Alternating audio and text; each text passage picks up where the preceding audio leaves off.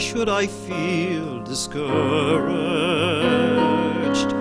Why should the shadows come? Why should my heart be lonely and long for heaven and home? When Jesus is my portion, my constant friend is He. His eyes on the sparrow, and I know He watches me. His eyes on the sparrow, and I know He watches me. Let not your heart be troubled. His tender word I hear, and resting on His goodness, I lose my doubts and fears. Though by the path He leads me, but one step I can see. His eyes on the sparrow, and I know He watches me. His eyes on the sparrow,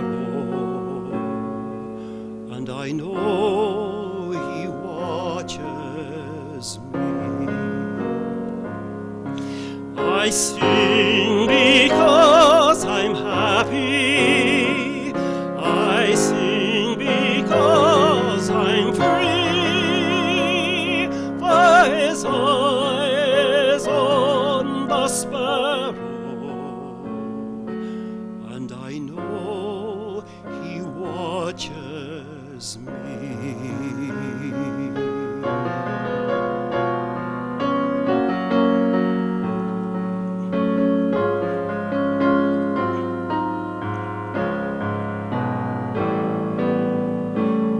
Whenever I am tempted, whenever clouds arise, when songs give way to sighing, when hope within me dies, I draw the closer to Him. From care He sets me free. His eyes on the sparrow, and I know He cares for me. His eyes on the sparrow, and I know He cares for me. I sing because I'm happy. I sing because I'm free. For His eyes on the sparrow, and I know. Bless the Lord, O my soul, and all that is within me. Bless His holy name. Bless the Lord, O my soul, and forget not all His benefits. That's an appropriate word for today and for every day. My name is Hal Brady, and I am pleased that you've joined me for this very special hour. For the next few minutes, we're going to turn this studio into a house of worship, and I pray that we'll worship God together. Would you hear now, please, the reading of God's Word? It comes from Psalm 42. As a deer longs for flowing streams, so my soul longs for you, O God. My soul thirsts for God, for the living God. When shall I come and behold the face of God? My tears have been my food day and night, While people say to me continually, "Where is your God?" These things I remember as I pour out my soul, how I went with the throng and led them in procession to the house of God, with glad shouts and songs of thanksgiving, a multitude keeping festival. Why are you cast down, O my soul? And why are you disquieted within me? Hope in God, for I shall again praise him, my help and my God. My soul is cast down within me. Therefore I remember you from the land of Jordan and of Hermon, from Mount Mizar. Deep calls to deep at the cataracts. All your waves and your billows have gone over me. By day the Lord commands his steadfast love, and at night his song is with me, a prayer to the God of my life. I say to God, my rock, why have you forgotten me? Why must I walk about mournfully? Because the enemy oppresses me, as with a deadly wound in my body. My adversaries taunt me, while they say to me continually, where is your God? Why are you cast down, O my soul? And why are you disquieted within me? Hope in God, for I shall again praise him, my help and my God. This is the word of God for the people of God. Thanks be to God. Let's have a word of prayer before I begin. O Lord, may the words of my mouth and the meditation of all our hearts be acceptable in thy sight. O Lord, which art our strength and our Redeemer. Amen. Joseph Grisone, author of the Joshua series, has written a book that he calls My Struggle with Faith. Here is his testimony. My crisis occurred after I had gone into the seminary.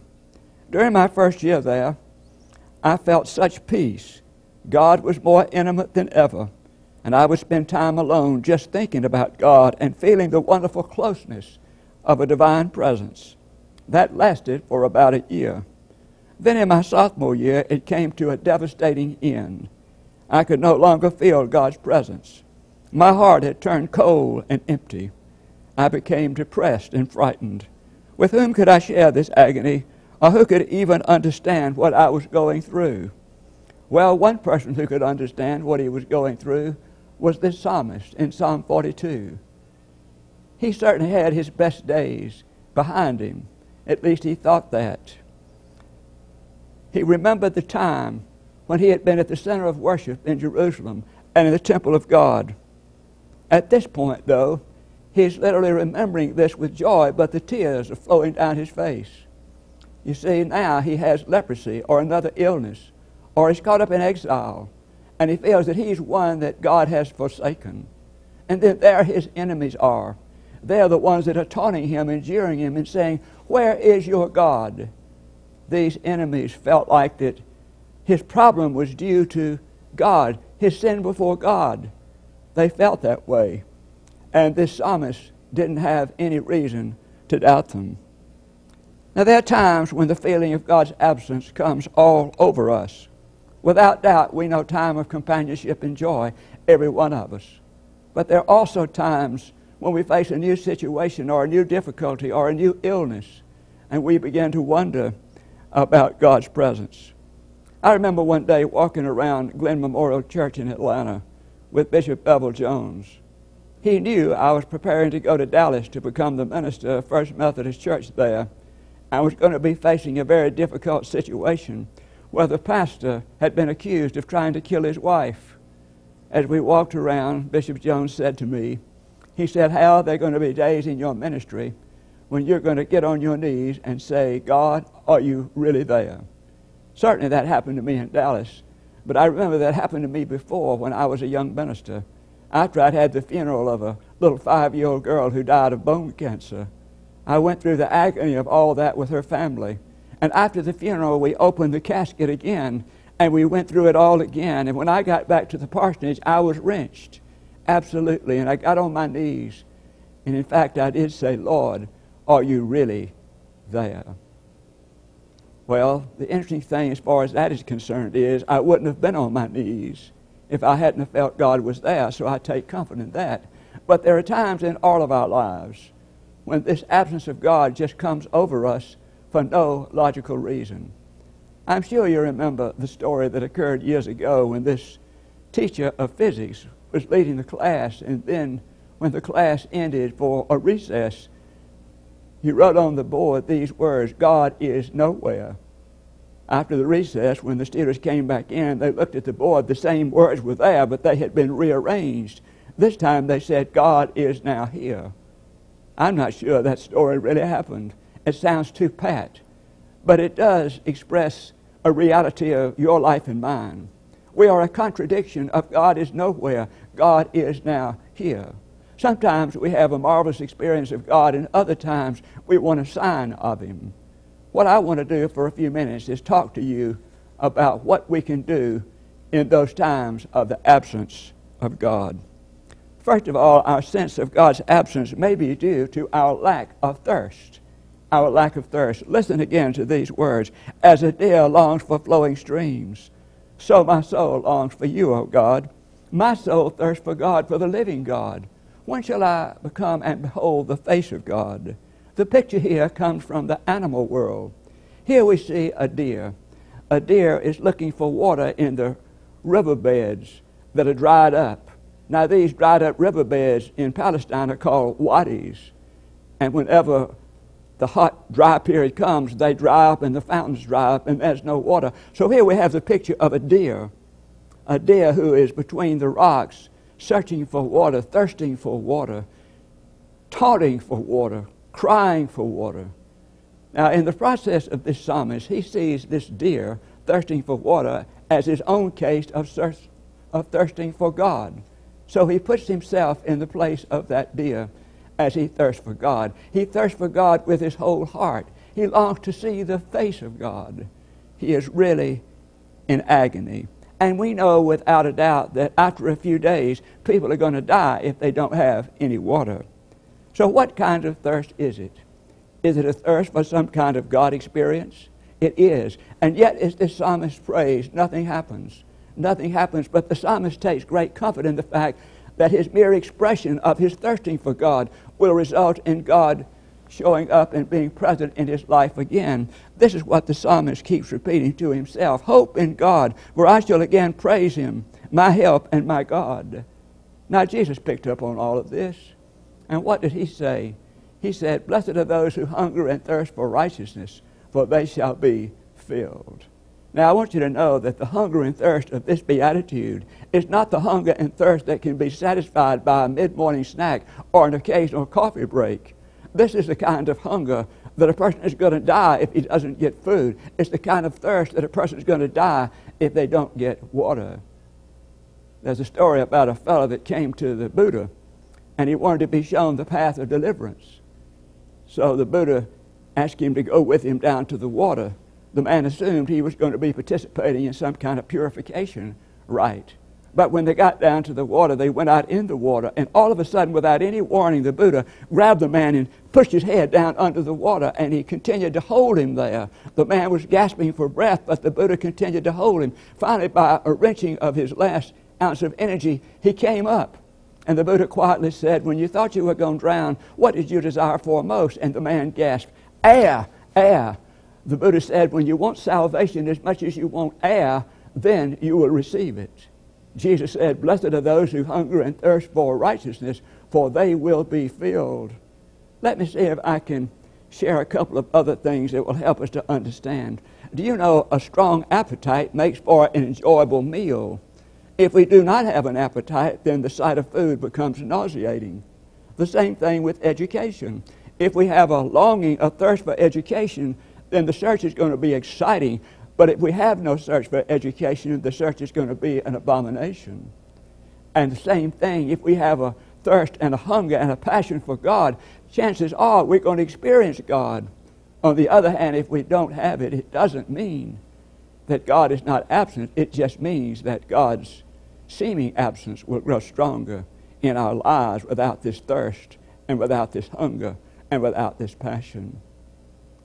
E. Stanley Jones was one of the great people. He was called a Methodist missionary theologian. We admire him for many reasons, but one reason we admire him is because he was an artist of stillness, as Lynn Sweet said. Every morning he would get up, and the first hour of his day, every day, 7 days a week, was spent at his listening post. He was listening to God's voice. And so we have the earth is the Lord's and the fullness thereof, and we gather to hear what God has to say to us concerning this earth and concerning our lives. So I want you to hear again from this second verse here. Listen, my soul thirsts for God, for the living God. When shall I come and behold the face of God? This was the thirst of the psalmist. Our sense of the absence of God may grow out of our lack of thirst. And then secondly, our sense of the absence of God may grow out of the fact that we don't pray, our failure to pray. It's no doubt this psalmist was experiencing the absence of God in his life. That's what this whole struggle is about, that I've read to you and am talking to you about. Maybe a geographical and historical lesson will help us. Here we have this psalmist. He's at Mount Hermon, the foot of Mount Hermon, far north of Jerusalem. He's way away from the usual practices of the temple. But he begins to remember what happened in the temple. He would be with the pilgrims as they went into the worship services, the house of God. He would be with these pilgrims as they celebrated the excitement and shouted to God in victory. Yet he's longing for this to happen to him now. The big trouble with this particular man now is he's away from everything familiar. He's away from Jerusalem, the temple, and the familiar people, and he's wondering how he can find God now. That's his question, the troublesome question he's facing at this moment. Relief? There is no relief until he takes this troublesome concern to God in prayer. Now listen again to this 8th verse from the 42nd chapter. He says, by day the Lord commands his steadfast love, and at night his song is with me, a prayer to the God of my life. You see, now he's engaged in prayer. He's praying a prayer. You know, all of us face at times a very dryness in our spiritual life. At that time, we feel no desire to pray. We have no experience of God in our lives particularly. We're not interested in worship. But it's then that we need to remember the importance that is our feelings and thoughts are just that, feelings and thoughts. God goes much deeper than these feelings and thoughts. Now, it's wonderful to experience God, to feel God, and to know Him in our thoughts, and to be excited about the fact that we feel Him. But even when that doesn't happen to us, God is still there. God is greater than our feelings. I want you to listen to something that this particular scholar, Eugene Peterson, said. Feelings, he said, are remarkably unreliable guides to the state of your relationship with God, and are indeed seldom very reliable as guides to the state of your relationship with others. He's saying that feelings are unreliable guides to the state of our relationship with God, and he's right. A wise physician said that whenever we pray, we are assuming three things. We are assuming God exists, we are assuming that God is capable of hearing our prayers, and we are assuming that God cares for our prayers. He says you cannot prove this or disprove it. You can only believe it or disbelieve it. That's what he says. But I want you to notice this psalmist believed it, and he trusted it, and he lived it. He believed it, and he prayed about it. And then Henry Nouwen, the great spiritual giant of a previous century, Henry Nouwen said that whenever we want to listen to God's voice, there are three forms of listening, and we must obey these three forms to really hear the voice of God. First of all, he says, listen to the church. Listen to the church. One of the greatest spiritual dangers of our day is the separation of Jesus from the church. Jesus is the Lord of the church. The church is the body of Jesus. Without Jesus, there is no church. Without the church, there is no intimate relationship with Jesus. Do you know anybody who has fallen away or has become closer to Jesus because he's fallen away from the church? Do you know anybody who's come closer to Jesus because he's fallen away from the church? I know of no one. So listen to the church. Secondly, listen to the Word. Here I'm talking about immersing ourselves in the Bible, not just reading it, but immersing ourselves in it, living with it. Not just the Bible, but I'm talking about books on spirituality and the great saints of the ages. But we read them not because we are interested in them. We read them because we want to hear them as a voice speaking to us. And then listen to your heart. The deepest kind of prayer is praying and listening to Jesus who lives deep down in our hearts. We need to understand that Jesus does not speak with a loud voice. So if we don't carefully listen, we'll never hear his voice. You know, listening to the voice of God is one of the most demanding, difficult things that any of us will ever experience. I'll tell you this, in my own life, if I didn't set aside a specific time in the mornings to listen to God's voice, this world's noise would drown it out. So what I'm saying to you and to me is we have to have a quiet time, a time when we get away from all the noises of the world, the noises of strife and everything else, and listen to the voice of God in our lives. Bill Hybels, who is the pastor of Willow Creek near Chicago, said that he had a private phone line that came directly to his desk. It rang on his desk. And he said he gave the number to a few business colleagues in case of emergency. He gave the number to his wife and to his children. He said he told his children they could call him any time for any reason. He said whenever his children called, the greatest words he ever heard were these: "Hi, Dad." When his children would call, he would say, "Call for any time, any reason." When they would call, he simply said he would make it a priority. He would drop everything else and listen to his children. It's the same way with God. When we come to God in prayer, we are God's priority. God listens to our prayers.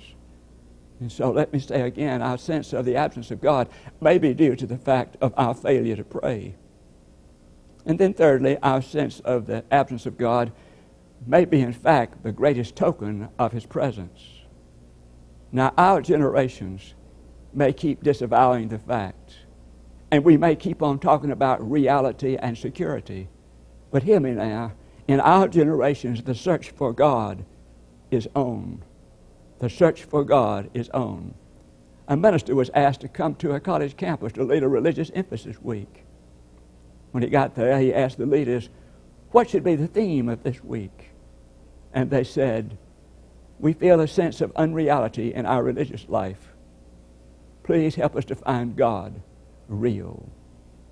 Then there was a little boy that was taken to church, and he was told, this is the house of God. Sunday by Sunday by Sunday, he went to church. One Sunday, he finally asked, well, when is God going to move in? That little boy was speaking for many, many people. When is God going to move in? Listen to me. We can have a garage full of new cars. We can have a house full of exotic antiques, a library full of interesting books, a room full of smart boards.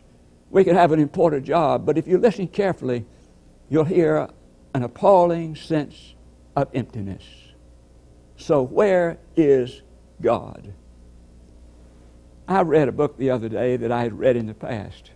It was written by Walter Russell Bowie.